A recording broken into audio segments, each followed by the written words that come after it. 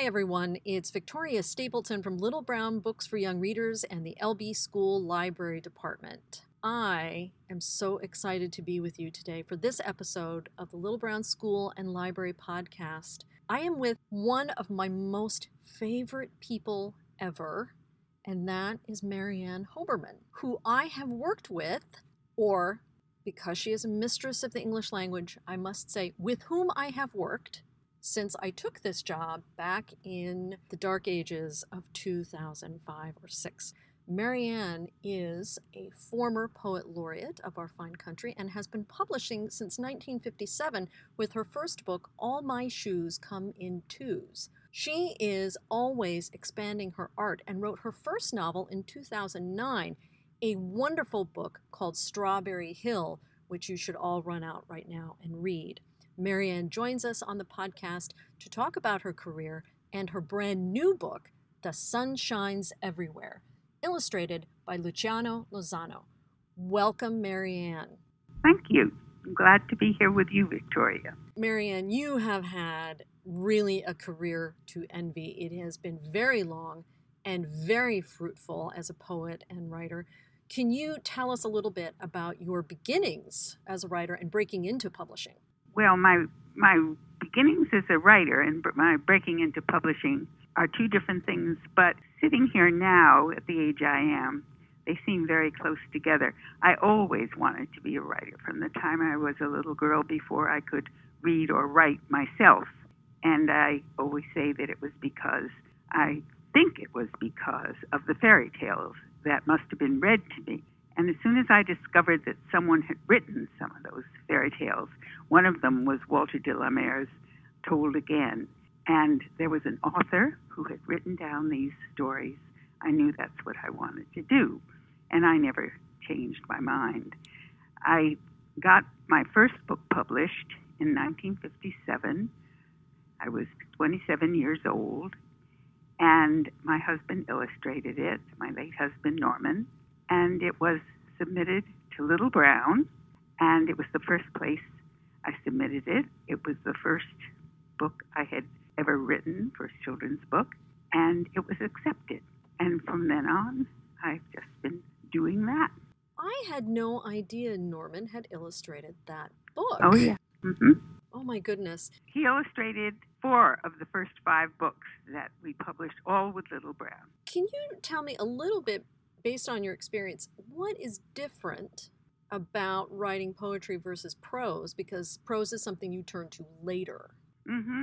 Well, there's certainly a difference.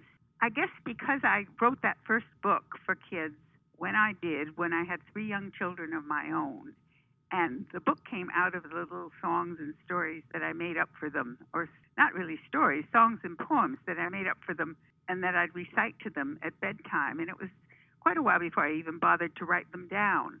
When I got the idea that some of these could go into a book, that sort of started my pathway in verse. And I've been doing it all my life, more or less, always making up little songs and poems.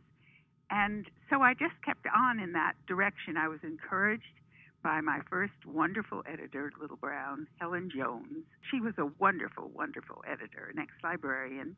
And she took a chance on us because children's poetry, certainly at that time, was not particularly popular. And she didn't know how it would sell. But she did publish the book, and it did fairly well. And she went on publishing my books of verse. And I just had so much fun doing that I just continued. You mentioned that you were doing poems and stories for your kids, Mm-hmm. and that you've always been writing and always been making this poetry and these stories. What is the attraction of language to you as a poet? Oh, where should I begin? I love words. I don't know why. I'm sure there are psychological reasons why people gravitate to language or to music or to whatever. I've just always loved words. I'm always rhyming things in my head when I take walks. The rhythm of my footsteps starts me going. I'm always getting I love etymologies. I think of each word almost as a poem because it goes back so far, and has so many alternate meanings. I love words with double meanings, words you can make puns out of. I don't know. The language has been the English language. The only other language that I know is French, and I learned that a long time ago, and it's kind of slipped by the wayside. And I did take Latin for 3 years in high school, for which I'm very grateful, because I think that really helps for anyone who loves language. It gives a kind of a background to each word, and you can trace it back, almost like tracing back its ancestors. So I don't know. I put myself to sleep each night, kind of rhyming things and thinking of things that alliterate and go together. And sometimes I think they're pretty good, and if I don't remember to jot them down, they're gone by morning. And I love the idea that these are almost always shared. You began doing these poems and stories for your kids, and when I came to Little Brown, I remember one of the first things I worked on was one of the You Read to Me, I'll Read to You books, which have been so very popular. I know we'll talk a little bit more about what you've learned from your readers, but can you talk a little bit about the communal aspect of language and poetry that you've experienced along your career? From my own experience, and I started going into schools and libraries and talking before groups, both adults and children, almost from the start. Helen Jones took me to different places to talk to audiences, and once I had kids, and once they were ready for school, I began visiting their schools, and then I began visiting other schools, and I don't do it much anymore, but I did it for decades. I always have felt that stories, and in my case, poetry or verse, is just a road. I always felt that I could go anywhere and just start reciting some poems that the children could participate in. I always get them going with refrain. After a couple, my poems are very bouncy, a lot of them, and after hearing them one time, most kids can really just pick them up and we can say them together. And then when children start writing themselves or get very excited about it, it's just a wonderful feeling. And the other thing is, which is another wonderful feeling, is that I hear now from the grandchildren of people who read my books when they were little and have been given these books by their mothers or their grandmothers or fathers. And if you don't think that's a turn on, it's just wonderful. Oh, but I love that because you mentioned having stories read to you from Walter de la Mare and those folk tales, and that just is putting you in that long tradition of storytelling for new generations. Oh, I just love that. How do you know, because you're a very good poet, you've been poet laureate, how do you know when a poem is finished? I don't know. I think that is probably very intuitive. I've written adult poetry. I put that in quotes because I know from my own experience that a lot of the things that I write can kind of tickle grown-ups too, and some of them are fairly serious, even though they use fairly simple language and can be enjoyed, I guess, by various generations. But I think as far as the things that I write for children and the light verse, the funny verse, it's just, the words have a way, the rhythm, what you're saying, it tells you, a lot of them are very short. You say what you have to say, and you say it in the best way you can. But I think that when you're writing probably free verse, for example, which is, I write that too, where it doesn't necessarily rhyme and it doesn't have a regular rhythm, I think then it's harder to know when something is finished, and you spend a longer time at it. Most of the things that I've done, once I get the idea, and I get the rhythm, and I get that, the title, and then I often get the last line. And then, it's a cliche to say they write themselves. They don't write themselves. But you do depend a lot on, want of a better word, your unconscious. It's kind of given to you that way. It's there, obviously. And you just have to listen to yourself and listen to the language. And the language, our English language is just marvelous because, like the Three Bears, not too hot and not too cold, but just right. We have enough rhymes, but not too many rhymes. So it isn't as easy as the Romance languages where everything ends in an A and you can almost put everything together. The English language is more stubborn, but we have such a large vocabulary because we draw on so many other languages that make up the English language. I don't know. It's a feast. It really is. It's just a banquet of words. You can go on, of course, forever and never repeat yourself or repeat what anyone else has ever said either. Has it gotten easier for you over the years to write these books? I wouldn't say it's easier, no. It's harder for me to write for children a little bit. Number one, because I've used up a lot of my childhood, which is the thing that I most depended on for writing for children. I wrote out of my own childhood, even more than I wrote by observing my children or other children or going to schools. I began writing these things for kids, of course, when I was very young, and my own, especially looking back now, my own childhood was not that far away from me. And from this vantage point, I was a kid myself. And I'd always loved being a child. I remember as a child, I loved being a child. And I always felt that I didn't want to grow up sort of like a Peter Pan because the grown-ups didn't know how to play. And I remember having that very strong actual thought and where I had it on the little garden next to our house on West Broad Street in Stamford, Connecticut. I remember having that thought. The grown-ups didn't know how to play, and I just was worried about growing up. But then you do grow up and you grow away from things. A lot of other things happen to you. I've had a very good run, obviously. But right now, I'm very interested in things that are going on in my life today. Inside, I'm still that kid.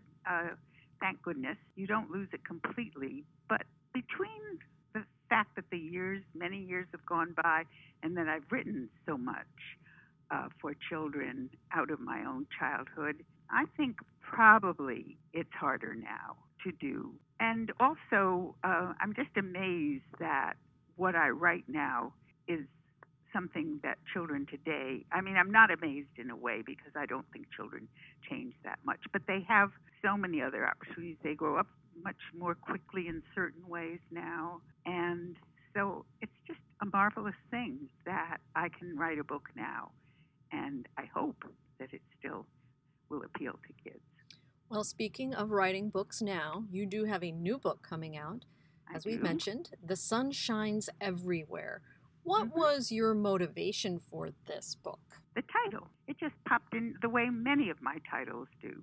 It just popped into my head one day, and some of the lines came immediately, the rhythm of it. I don't remember where. It was probably on a walk because that's usually when I get my good ideas. I wrote it a while ago, and I think that Megan Tingley even looked at it then, and for one reason or another, it didn't get published. And I never submitted it anywhere else. I hadn't completely finished it, but I always loved it. And it was in a cabinet in the filing drawer, and Megan remembered it and sort of said she thought that the time had come. And I think this is perfect timing for that book, because with the troubles we're having now and with climate on the agenda, and with all of us so concerned about what's going on with the world and global warming and that sort of thing, this book is, well, it's homage to the sun.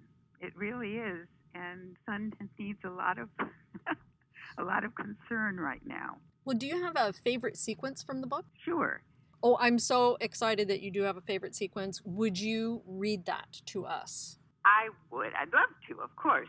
And I'm looking at these gorgeous pictures by Luciano Lozano, the illustrator, whom I haven't met. He's in Spain, but they're so close to what I imagined that they should be. I'll start off with the beginning of the book. Some children live in Paris, and others live in Rome. Some children dwell in New Rochelle, and some call China home. Some children live in Delhi, and some in Delaware. It doesn't matter where you live. The sun shines everywhere. Some flowers bloom in Fiji, and others bloom in Spain. Some flowers grow in Tokyo, and others grow in Maine. Flowers need the rain to grow. They also need the air. But mostly they need sunshine, and the sun shines everywhere. It may shine on Earth's other side, and that is why it's night. It may be covered by some clouds and hidden out of sight. But though we cannot see it, We know it's always there because no matter where we are, the sun shines everywhere. Our sun once shone on dinosaurs and beasts that are no more. It shone on oceans full of fish and seashells washed ashore. It blazed upon the pyramids and warmed the desert sands. It spread its rays on Greece and Rome and other ancient lands.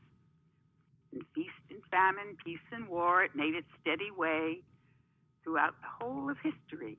It's never missed a day. The world is full of animals. We see some at the zoo, from pandas off in China to llamas in Peru, from crocodiles along the Nile to growling grizzly bear. Each creature sees the sun because the sun shines everywhere. And now I'm going to skip a while. Some children dwell in Switzerland with mountains all around, while others dwell in Holland and live on level ground. Some children live on islands like Cuba or Capri, while others live far inland and never see the sea. So many people in the world, so many different faces, so many different languages, so many different places. But no matter where we are, the sun, it doesn't care. Just wait a while and it will smile. The sun shines everywhere. And I could go on, but I think that's probably enough. I almost started chanting with you, the sun shines everywhere. The sun shines everywhere. Oh, what a lovely, exuberant poem you're sharing with us. And you're right, Luciano Lozano's illustrations are just as exuberant and match the energy and joyfulness of this piece you've written for us. You mentioned earlier that you had done so many school visits over the decades, less so now, but so many, and you've probably spoken to tens of thousands of children in schools over the years. What have you learned over that time from your readers? Well, I guess I've learned that kids love rhythm, they love rhyme, they love humor, they love to talk, they love to share things that they know that have a connection, sometimes not a connection even, with what your book's about when you read to them. There's nothing more fun than going into a schoolroom and after a few minutes, as you just said, you wanted to chant along, getting the kids to chant along with you. Or in the old days, I would also go in and hold writing groups, and that it's wonderful to see the ideas that come out of young minds. One of the books that I wrote is called A House is a House for Me. It's the book that won the National Book Award all those years ago. And it has been so much fun and so gratifying. I have boxes full of books that children have sent to me where they've written their own A House is a House for Me kind of ideas and stories. They gave me so many ideas that I could have certainly written several sequels. You know, it starts, A House is a House for Me, Nothing So Snug as a Bug in a Rug, and A House is a House for Me. And then the kids will do things like My Mouth is a House for Words, or My Finger is a House for its Fingernail, or whatever. They've done far better than that. But anyway, I feel so strongly that teachers should take time with all that they're doing nowadays. All they have to do to just read to the kids regularly in class, to have them read poetry regularly, memorize poems. My book, the collection of poems for memorization, Forget-Me-Nots. I think there's nothing more wonderful that you can give to a child than the idea that there are poems there for memorization, and that once you have them for life. And it's so much easier when you're small, when you're young, to memorize poetry. I try now, and I encourage adult friends. I get together with them to read poetry, and I encourage them to memorize them. We all have such a hard time, but the poems you remember from your childhood never leave you. That's another thing that when I went around to schools, I really was a proselytizer for memorization. And finally, Marianne, can you give any advice to young poets? Well, I give the same advice. This is not original at all. Read, read, read. that, I think, and read poetry, recite it again, memorize it, say it out loud. And then when you're starting to, if you feel that, if we're talking about writing for children, go to the library, go to the bookstores. If you have your own young kids, go to their school libraries, see what they're reading in school. Talk to people about that, because you have to inform yourself about what's out there and what's going on. And when you want to get an idea, if you've written something, what to do with it, it's silly to reinvent the wheel. You really want to just make sure your idea is fresh and new, or the way you're telling it is fresh and new. There's the wonderful organization, of course, the Society of Children's Writers and Illustrators, that my niece, Deborah Friedman, also writes children's books, and she's being very successful at it. She writes some wonderful books. And she is a member of this group. And they have groups all around the country who meet and who critique each other's work, and they have conferences, and they have places where you can meet editors and agents. And so I urge anybody who is really serious about this to look into that. But mainly it's to read and to write, and not just say, oh, I have a good idea for a children's book. I get this so often. Someone will come up to me and say, oh, I have the most wonderful idea for a children's book, but I just haven't done it. Well, nothing's going to come of that. You're going to, if you have an idea and you're really serious about it, then put in some time sitting down with your pen and paper or at your computer, however you do this. I still write with a fountain pen and a yellow pad, and then put it into the computer later. But however you do it, it takes some work. But as a career, I think it has given me far more than I've given it. It was a wonderful way to raise a family of 4 kids and to be at home with them and to still be out in the world and doing something I really love. Oh, Marianne, that is the perfect note on which to end. Thank you so much for joining us today on the podcast. Thank you, Victoria. It was fun. I love talking about it. Gentle listeners out there in the virtual universe, this has been Victoria Stapleton for the Little Brown School and Library podcast. With me has been legend, I think that's a really good word for her, Marianne Hoberman. Her new book is The Sun Shines Everywhere, illustrated by Luciano Lozano. Please make the right life choice and put it on your bedside table now.